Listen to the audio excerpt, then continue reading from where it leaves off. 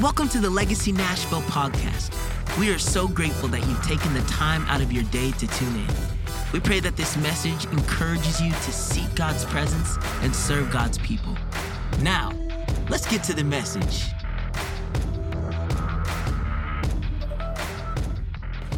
I'm so excited for March. It's unbelievable that it's already March, to be honest.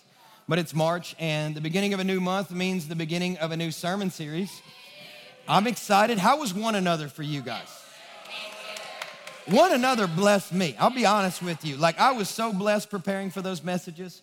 But now we're going to continue forward, and we're going to be speaking from the sermon series topic of by any means necessary. By any means necessary, get people to Jesus. By any means necessary, get people to Jesus. We are preparing for Easter, and how many of you know that one of the largest harvest seasons in the church is around the Easter holiday? We know that because there are people, they call them CEOs, Christmas and Easter only kind of Christians, right? Like people, for whatever reason, are so much more willing to go to church with you on Easter, you just have to invite them. Look at your neighbor and say, invite them. It's important, invite them. This is when the harvest is ripe. Listen, church, this is the time when that person that is like, I don't want to go to church, I'm never going to go to church. If you ask them, hey, will you go to Easter with me? Yeah, I guess I'll go. Take them out to lunch afterwards, you know. It's true. And so one of the things that we're doing is we're preparing for this season by speaking from the subject of by any means necessary, subtitled, Get People to Jesus. And so we're going to start today with a message about some friends getting their friend to Jesus by any means necessary through the story of the healing of the paralytic in Luke chapter 5. So what I want to do is I want you to open your Bible to Luke chapter 5, and I'd like to have everybody stand, please. But since we're reading such a good chunk of scripture together, it's always such a blessing, isn't it? To read God's word aloud together in unison. So we're going to start with verse 17, and we're going to go all the way to verse 26. Are you ready?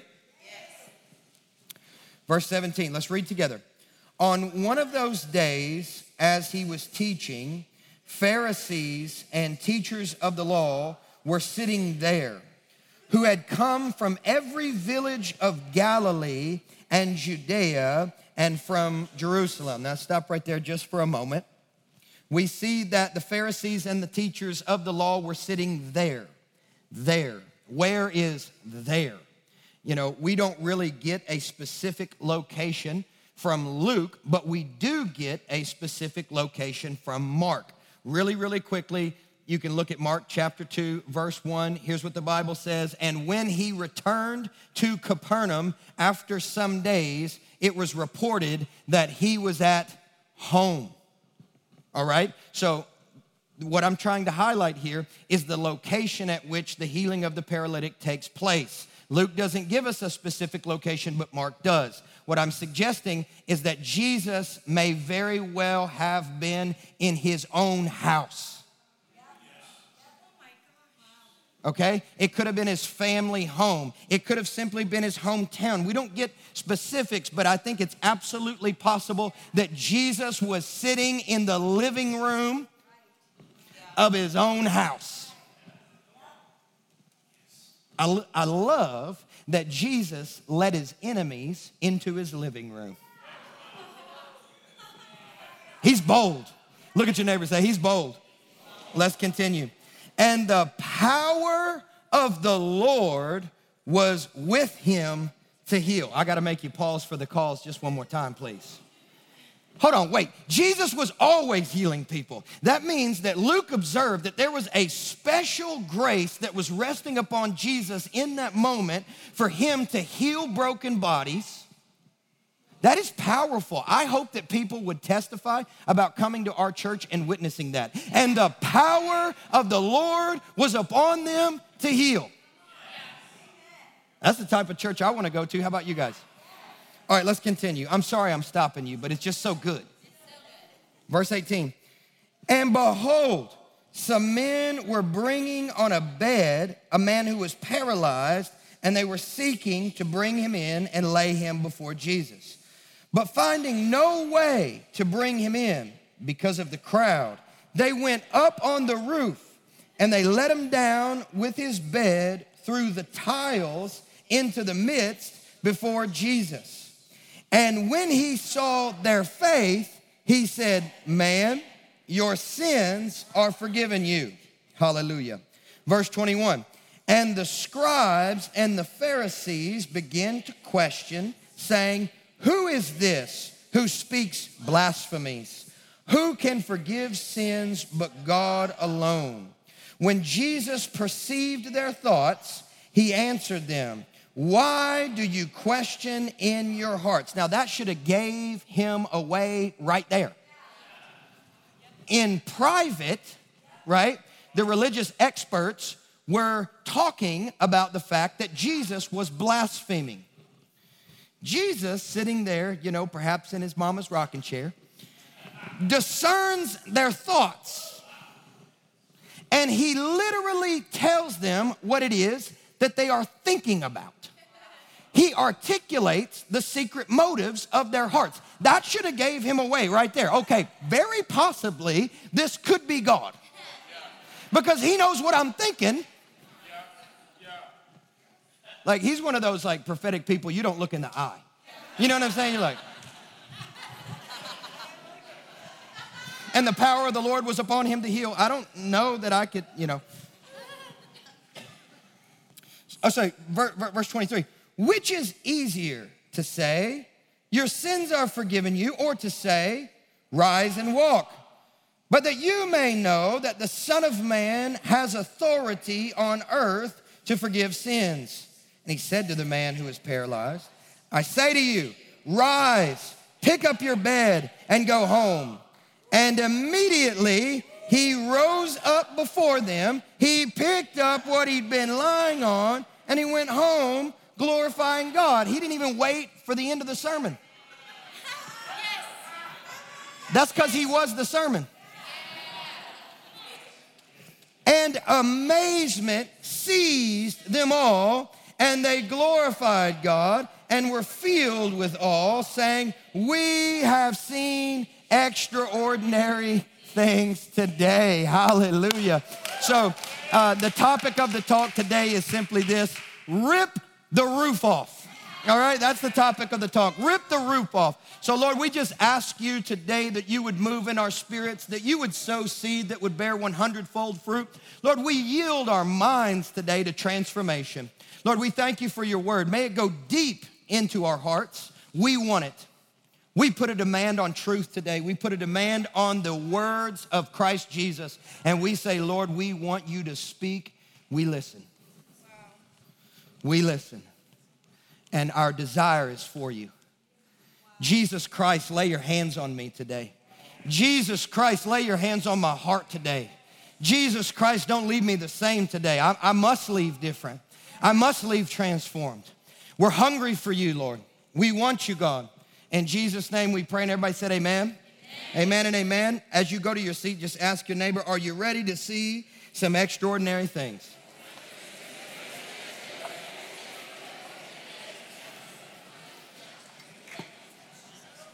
Because he's no ordinary man.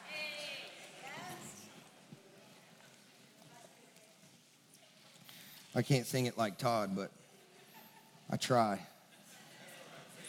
He's no ordinary man.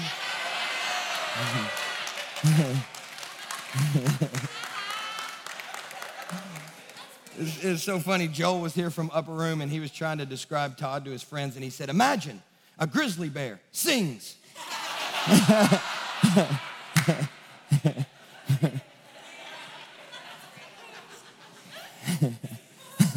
A grizzly bear sings. It's like, it's amazing.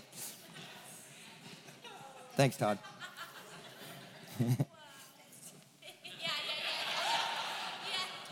That's when I know Todd's in the sauce. And I stole this one move that you do. I stole it. Listen, don't make fun of how other people worship because it'll happen to you. And you won't even mean to do it. You'll be like, why is Mary Pat doing that? And then like the next time that you're in worship, you'll be like, Lord. And you're like, hold on, wait, I didn't want to do that. I didn't mean to do that. It just gets on you. It does. It gets on you. Hey, how many of you guys know you don't just read the Bible, but the Bible reads you? Have you ever been reading the Bible and there's like a word or a phrase or there's a passage that just jumps off of the page and just sucker punches you right in the heart? And it like shakes you and you're like, what? That's how I felt this week when I was reading this, because I recognized that the Bible actually prophesies to me about the potential and the possibilities of my lifestyle. Like, I'm not talking about just learning or getting some religious knowledge. I'm talking about receiving a prophetic word for my life in real time, where I have a revelation about things that Jesus does in the scripture, and he proclaims to me, this is possible for your life. There's an upgrade available. And that's how I felt when I read this passage of scripture, because I'm like, we should see more healings. How many of you guys are doing like the 1 year Bible reading plan right now? There's a lot of you guys in here. I know we comment and talk to each other on YouVersion. I've been doing that as well, but I've also, I read in my physical Bible and I have like 5 colors of highlighters, and I highlight different things every year that fascinate me. And this year, one of the things that I'm highlighting is all of the miracle healings of Jesus. And so when I highlight it, I say, okay, that's a healing. And then I write in the margin the method that Jesus engages to heal the person. And it's very interesting. I don't know if you've ever like paid any attention to that specifically, but I've noticed that a lot of times when Jesus goes to heal somebody, he touches them. Right, it's where we get our doctrine of the laying on of hands, right? So you will see somebody comes before the Lord and he'll touch them. And then they get healed. In this instance, Jesus didn't even touch the man. Jesus just spoke to the man and he got healed. Which reminds me that one word from God can change your whole life.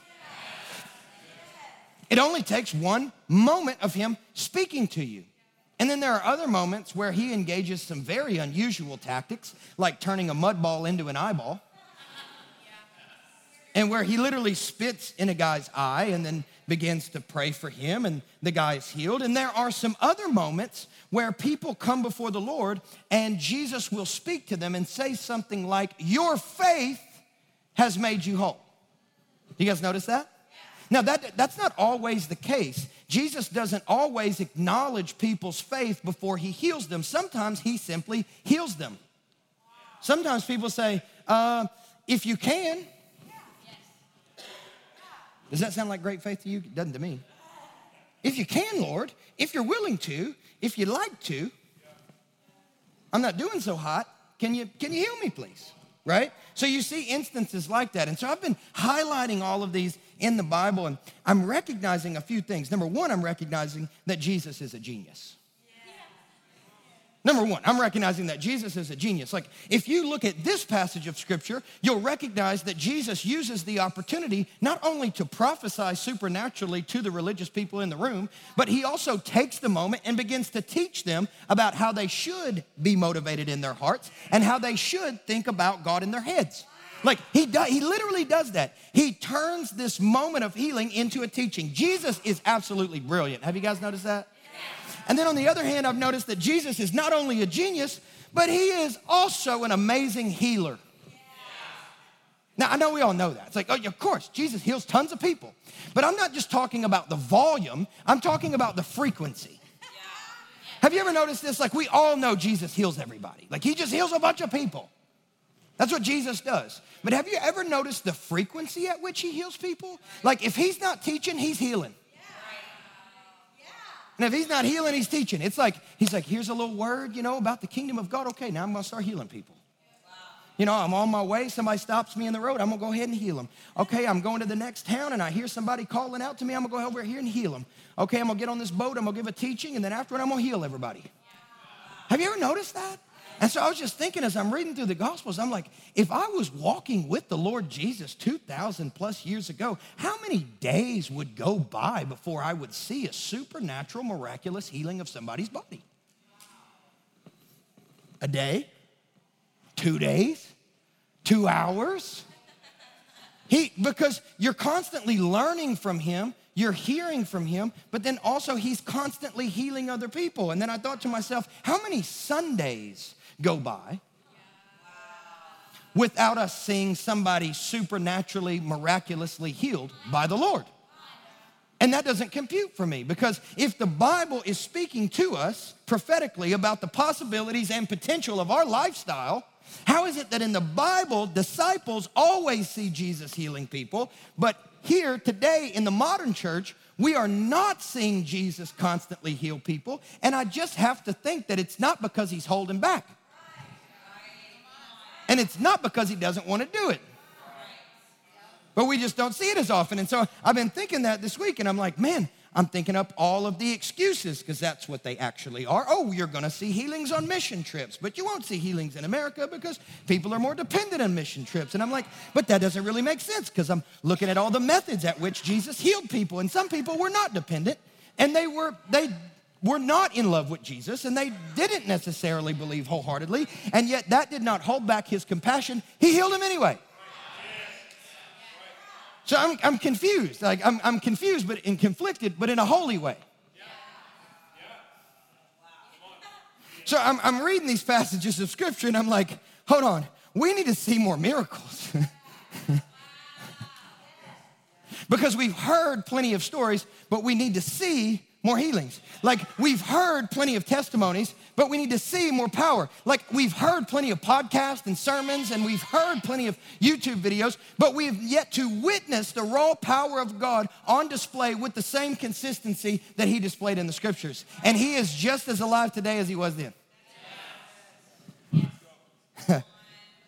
I don't know if is that convicting for you guys? It's convicting for me. And somebody texted me this morning and said, the Lord is present to heal today. Did you read my sermon notes? Then I pulled up my Instagram, do a little story during the worship, and the first thing that popped up was a preacher I have not talked to in years. Black and white photo, just says, Jesus the healer. Listen, I think we are going to see in this house a crazy, insane amount of healings. I believe that. I believe that. And I can tell you that as a testimony because I've seen it before. I've seen deaf ears open up. I've seen blind eyes open up. I've seen mute people sing. I've seen the lame walk, take up their mat and walk. I've seen so many amazing testimonies. I was a part of a church in Kentucky in the middle of a bean field where people would drive for 3 hours just to receive prayer after worship that had cancer. And we saw medically verified, documented miracles of people who had cancer before they came to church and had no cancer the week after they came to church. So I have to admit to you, I'm somewhat conflicted by this. And I'm like, Jesus, you're amazing. Maybe it's just making space for it. That's all it is. Because it's nothing we can manufacture or achieve in our own strength. It's something God wants to do. You guys with me? Am I yelling at you way too much from the start?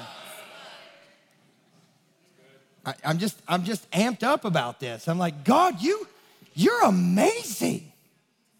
Jesus, you are brilliant. You're so smart. Jesus, you're so powerful. You're so compassionate. You heal everybody. And then I realized in this story, we actually get both. We actually get the genius of Jesus, and we actually get the power of Jesus, both in the same story. And that's what I'm going to try to identify and tease out a little bit. But the first thing I want to do is look at the healing, and that happens in verse 24 through 26. I just want to warn you, you are going to have to put your thinking cap on a little bit for some of this. Is that okay? Are you sure? Okay. 24 through 26. He said to the man who was paralyzed, I say to you, notice he said to him, he didn't touch him, and he just said to him, he just spoke a word to him. I say to you, rise, pick up your bed and go home. And immediately he rose up before them. He picked up what he had been lying on and he went home. And immediately he rose up. He was paralyzed, had not walked very possibly for a very long time. And yet not only was he strengthened enough to get up, but he became strong enough to gather up his bed. He's packed out his whole tent. You know what I'm saying? Like, this man is supernaturally healed by the power of a word from Jesus. Picks up all of his stuff. He goes home glorifying God, and amazement seized them all. You know that word amazement right there in Greek is ecstasis. It's where we get our word ecstasy. Like, wouldn't that be your experience though? Like, if all of a sudden in the middle of this message, a tile from this roof was pulled back and somebody got lowered down on a rope attached to a gurney, it was so obvious that the person was paralyzed. Jesus himself personally spoke. He got up, cleaned up his bed, and ran out the door. I would probably be seized with ecstasy as well, I would assume. You know what? So the first thing we see is like amazement seized everybody. The second thing we see is they glorified God. So that means they went into worship. Like the sermon was over. You've heard enough. You've now seen something. We all begin to glorify God. And they were filled with awe, just filled up with awe. They were so inspired by the moment. And then they said to one another, we have seen extraordinary things today. Now, that right there is goals for Legacy Nashville. If you leave this church and you look at your friend on the way to the car and you say, we have seen extraordinary things today. That's goals. That's goals. Not like, the word was all right. Worship was, I guess it was okay. But like, I'm talking, we have seen extraordinary things today. So a few observations from this text. I don't know anything about the paralyzed man. The text doesn't include that. We don't really know. We don't know if he had been paralyzed for a long time or a short window of time. We don't know where he was from. We don't know what he did for a living. We have no idea really anything much about his friends either. The only thing that we really know about the paralyzed man is that he had faith.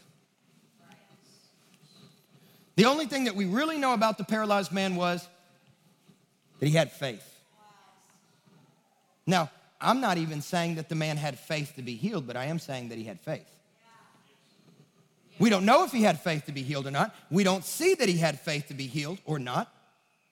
We also know that there were unbelievers in the room because there were Pharisees in the room, there were scribes in the room, and they absolutely, positively did not confess that Jesus was Lord. They did not believe in Jesus. And I know sometimes we tend to think, well, the only way that healing can happen is when there's an atmosphere of believers.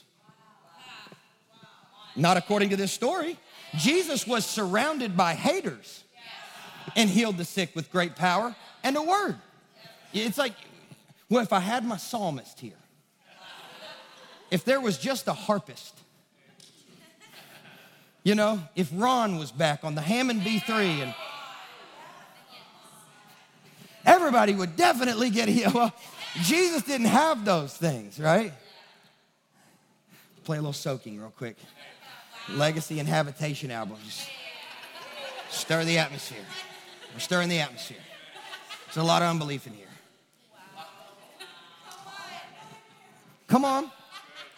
You don't see that. You don't necessarily see that the atmosphere was exclusively people who had faith for this man's healing. You don't see that. You see that Pharisees were there, scribes were there, right? And we don't actually know whether or not that this man had faith to be healed by Jesus. He may have had faith to be healed by Jesus, but the Bible does not say that he had faith to be healed by Jesus, but we do know that he had faith. You still with me? Yes. Right? Which leads me to a point, and I felt like this would be helpful. You don't have to have faith to be healed to be healed. I'm going to let it sit for a second. You don't have to have faith to be healed to be healed.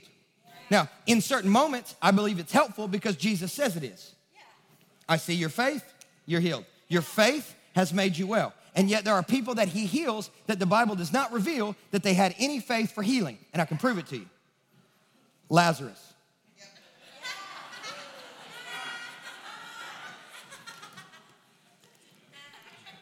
I feel like I'm helping somebody in the room because there's somebody that's like, I would get healed, but I just don't have enough faith. Well, how much faith did a dead man have?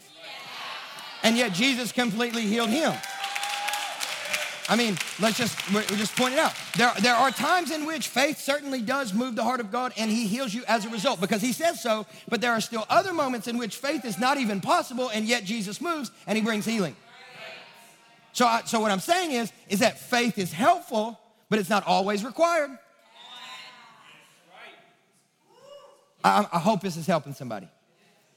So here's what I know about the man. I don't know if he had faith to be healed, but I do know that he had faith. I don't know if he had faith to be healed. Can a dead man move God? Back to the Lazarus point. You look at Isaiah chapter 38:18, it says, for the grave cannot praise thee. Dead people can't have faith. Can't have faith if you're dead. Not possible. You also look at Hebrews chapter 11, verse 6. It says, faith pleases God. So I'm just wondering whose faith grabbed God's attention in this moment. Here's what I'm going to suggest to you, that it was his friends. Remember, we're having this sermon series called By Any Means Necessary. Get people to Jesus. I'm suggesting to you, I don't know if the man had faith to be healed. I know that he had faith, but I don't know if he had faith to be healed. But I'm saying I think that his friends had faith that he would be healed. And here's why. Because in James chapter 2, verse 17, the Bible says, faith by itself, if it does not result in action, is dead. And if you look at the friends, faith produced action. We got to get you to Jesus, man. Jesus heals people. We don't even know if he objected. We don't know. We got to get you to Jesus, bro. Come on. We have heard that he's in his hometown. He's actually teaching in his parents' house. We can get you in there. They bring him on the gurney. Oh my gosh, people are sitting outside the door. How are we going to get you in there? Let's go to the window. Nope, I don't think there's any room. Parking is so bad. Kids check in is completely full. Let's take you home. Nope, that's not what they did. He said, look, it's full in there. Let's actually go around the back. There's a staircase there. In Israel, there would have been like flat roofs, right? And so let's go up on top of the flat roof and let's open up one of the tiles and let's lower you down because we have faith that if you get before Jesus, Jesus is going to heal you. Their faith produced action. And I'm actually just astonished by the fact that Jesus did not mind that they destroyed his house to get the lost in the place. I'm fascinated by that. I'm like, Jesus didn't even care. I would have cared. Hey, just text me, bro. Just pray. Cry out to God. Do something aside from destroy my house. Jesus is like, no. It's totally fine. If it means that I get to be before somebody who has faith in me, and I can tell you guys are moved to action. Your faith has produced creativity. You're willing to destroy my house to get into me. I'm going to heal them.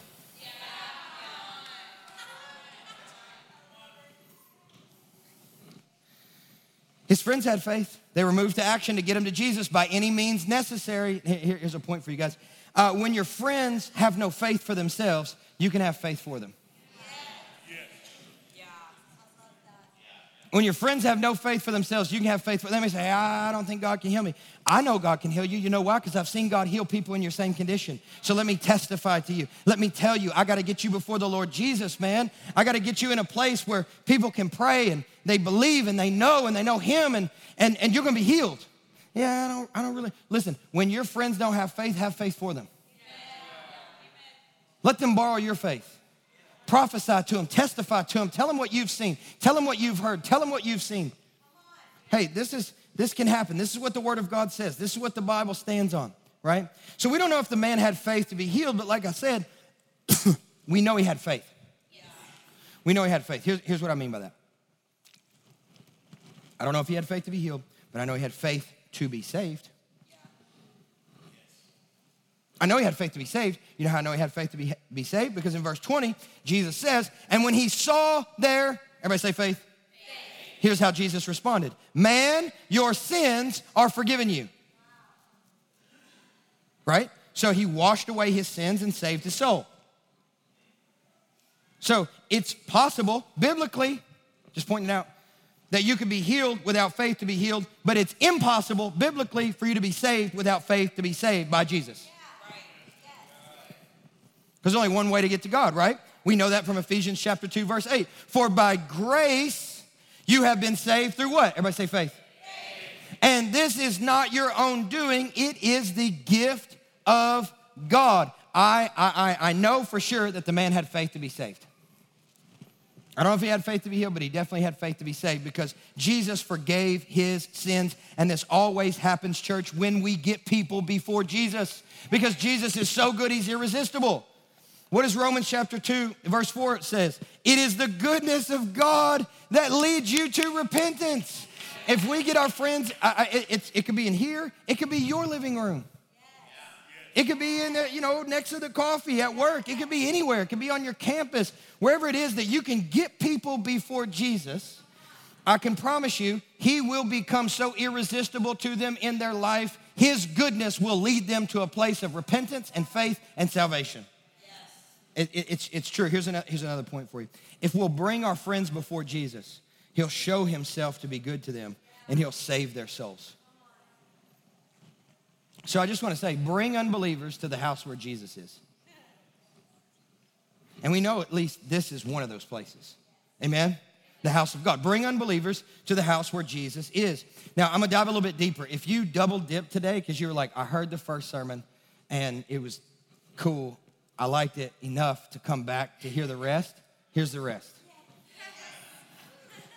All right, so if you double dipped because we ran out of time in the first one, here it is. I'm sweating up here. Are y'all hot? A little bit. It's fire of God. No, I'm just kidding. Where do I go to be saved? Humanity's been asking that question for a very long time. Where do I go to be healed? Humanity's been asking that question for a very long time. Is that true? That's true, right? They've been asking these questions for a very long time. Where do I go to be healed? Where do I go to be saved? And we now know for sure the answer to humanity's questions. It is Jesus. Everybody say Jesus. We know that it's Jesus. But 2,000 years ago, the experts, I'm talking about the Pharisees and the scribes, those most qualified to answer those questions, where do I go to be saved? Where do I go to be healed? Those most qualified were violently opposed to what we now know is the answer to these questions, which is Jesus. Everybody say Jesus. These experts, Pharisees, scribes, they were professional teachers of the law. And though they claimed to be big fans of God, they were enemies of Jesus. So I mentioned this earlier. Jesus will welcome skeptics into his home. So for friends perhaps that are very skeptical about faith, very skeptical about God's word, very skeptical about Jesus, Jesus literally welcomes friends into his house that are skeptics. So here's a third point. Your friends do not need to be believers for Jesus to welcome them into his house. All right, don't think like, oh man, I can't bring people to Legacy. They're not charismatic. It's gonna blow their socks off as soon as Mary Pat does a high kick. Listen. When Todd goes Grizzly Bear, it's over. They're not going to know what to do when Ben starts doing this and playing his guitar like this. Listen, I get it. I know. It's like that's kind of the challenge, right? Because like every church has a culture, and your culture somewhat determines the spiritual experience required for people to feel a part when they come in for the first time. I get that. But get your unsaved friends to God's house. It might be a little strange for them at first, but it's not strange to the Bible. Therefore, you can let them know, look, I know this might seem a little crazy, but hey, it comes from this. This was written a really long time ago. I'd be happy to sit down over coffee and explain it to you. Can I tell you about Jesus? So, just like Jesus, I want to say Legacy welcomes everybody that's genuinely seeking Jesus. I mean that. Legacy welcomes everyone that's genuinely seeking Jesus. And so while Jesus' enemies, they had motives to trap him, they certainly sought him. But I want you to consider how Jesus responds whenever the Pharisees and the scribes privately accused him of blasphemy, which, by the way, was true. You have to get this. According to them, Jesus was blaspheming, right? Why? Because he, as a man, was claiming to have the authority to forgive sins. That is blasphemy. Their mistake was not accusing a man of blasphemy. Their mistake was not properly identifying who the man actually was. Because while he was an ordinary man, he was also an extraordinary God. So they missed that. They're like, oh, this is obviously blasphemy because it's just a man talking about the power to forgive sins, and men don't have the power to forgive sins, which is true. But he's not an ordinary man. He is God. So Jesus totally has the authority to forgive sins. And that's the reason why that he said what he did in verse 22. When Jesus perceived their thoughts, he answered them, why do you question in your hearts? Now get this, it's a holy riddle actually. Which is easier to say, your sins are forgiven to you, or rise and walk? Well, which is easier? Which is easier to say, your sins are forgiven, or rise up and walk? Which is easier? Hey, listen, I've gone back and forth over this for a very long time. I'm like, I don't know, Jesus, what is the right one? I believe you, I have faith in you. Tell me which is easier. But you know what I realized? It's neither and both. Yes. Yeah. Yes. Because neither are possible without God, yes, and only both are possible with God. Yes. So it's a holy riddle. Notice that he does not even wait for them to respond, which tells me our response to that question is not required. Because the purpose of Jesus' question was not for us to answer. The purpose of Jesus' question was for us to think. Wow. That's right. Are you with me? Are you with me? I know it's a little, I'm trying to tease it out. That's why I said put the thinking caps on just for a minute, okay? Jesus was not expecting a response. He's provoking a thought experiment. Right? So that's why he sets the whole thing up. When the guy goes down, he had intent to heal him, I'm sure, but he's like, hey, man, your sins are forgiven. They're like, this guy is blaspheming. So what is Jesus doing? He is linking his power to save to his power to heal. So he's saying, look, watch this. You know, preachers love to say that. Watch this, watch this, watch this. You know what I'm saying? We love that. I don't know why, but we like that. So watch this. Jesus is like, hey, I am the Son of God. I have the authority to forgive sins on the earth. You want me to prove it? Look at Jesus. He's a genius. And he's always healing people, which is why he links the two together. Look at verse 24. He said, but that you may know that the Son of Man has authority on earth to forgive sins. And then you see how there's like those little brackets right there in the Bible, which tells me in a sense, he's like, I have the authority on earth to forgive sins, and he just looks over at the guy. I say to you, pick up your bed and go home. Jesus declares what he's able to do as God, then he points to the evidence. Wow. Which you can look at John chapter 10. Are you guys learning anything? I know you're hot, I'm about to get you out of here. John chapter 10, verse 37 through 38. If I am not doing the works of my Father, then do not believe me. But if I do them, even though you do not believe me, believe in the works. Yes. That you may know and understand that the Father is in me and I am in the Father. Jesus says that the works of his miracles and his healings are actually evidence of who he is as the Son of God, as the Messiah that takes away the sins of the world. This was too deep on a Sunday morning, wasn't it? It was too deep. We teased it out too much. We went too deep. But by working miracles, Jesus is revealing who he is. He's saying, look, guys, I'm God, I'm Savior. Just as Jesus is able to restore the body, he's able to redeem the soul. Yeah. Jesus first forgives the man's sins. Then he heals his body. You know why? Because there's a priority, salvation over healing. The one is more important than the other. And the man was paralyzed in his body, but he was also paralyzed in his soul.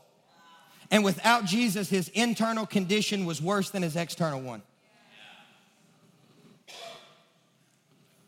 Listen, the internal state of our unsaved friends is worse than the external state of the paralytic that Jesus heals in the story.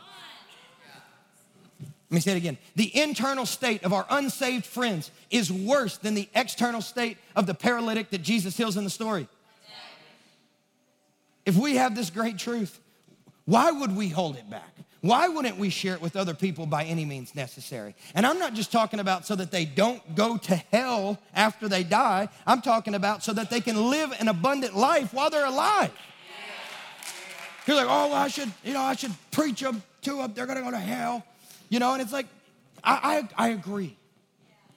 Without Jesus, that's where we're headed. I agree. That's what the Bible teaches. But what about the rest of their life? What about abundant life in Christ? What about whole, healthy, awe-inspired, worshiping hearts with great marriages and great kids and great financial stewardship and all the things that God comes to redeem as he teaches us eternal truth through Jesus? I'm harping on this, aren't I? Romans 3:23 says, for all have sinned and fall short of the glory of God. What's the glory of God? Jesus. Jesus is the glory of God. That lets us know what we go without when we live in sin. We go without the glory of God.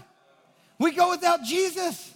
And last I checked, Jesus is the greatest treasure that I've ever received. Jesus is the best gift that I've ever received. Why would we want anybody that we love to go without the best gift that we've ever received? And here's the deal, it's free because of what he did on the cross. Why would we ever hold back the thing that has changed our life most from the people that we declare we love most? I have to tell you about him. By any means necessary. I see you on a stretcher internally. Let me get you to the house of God. Let me get you to the person of Jesus. I see it's a little crowded. I see it's a little full. Parking's a little full. Kids are a little hard to check in. But you know what? I know that Jesus moves there. I got to get you there. I got to get you there by any means necessary.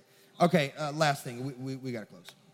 Can I give you guys really quick, practical, simple, just ridiculously practical points? Yes. Okay, here they are. Number one, the friends went and picked up the man and brought him to God's house. These are practical observations. If you got to, go get your friends. I'm talking about if you got to, go pick them up. Pay for their Uber. Pay for their Lyft. I'll pay for their Uber. I don't care. DM me. I will send you money. I will cash app you for their Uber. I don't care.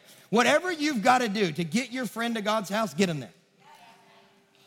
If you got to go pick them up, go pick them up. If you got to wake up early, wake up early. They're worth it. Number two, a full house didn't stop them. Listen, I know it's not the easiest place to get into right now. I know it's not the most convenient. I get it. I understand. But a full house didn't stop them. They were going to get their friends to Jesus by any means necessary. Here's the last point, number three. They got creative, they got inventive, and they worked hard to get him before Jesus. They carried the man all the way upstairs. They opened up the roof. They lowered him down before Jesus. One no didn't stop them. I know sometimes, hey, would you like to go to church with me? Hey, God's been good to me. I'd like to share my story. No. One no didn't stop them. The closed door didn't stop them. The window sill full didn't stop them. The thatch roof or whatever it had to be didn't stop them. They refused to let no stop them. They were persistent. They worked until their friend met Jesus. Their faith manifested as creativity. I just want you to know, church, as I'm closing, rip the roof off if you have to. Get your friends to Jesus by any means necessary. Look at the person next to you and say, rip the roof off if you have to. Get your friends to Jesus by any means necessary. Come on, let's stand up and pray. Thank you for tuning into the Legacy Nashville podcast. If you'd like to support the ministry, you can do so at legacynashville.org/give. If you're listening on iTunes, make sure you log into the store and give us a good review. This helps our podcast reach new people with the good news of Jesus Christ. Join us again next week for another powerful word.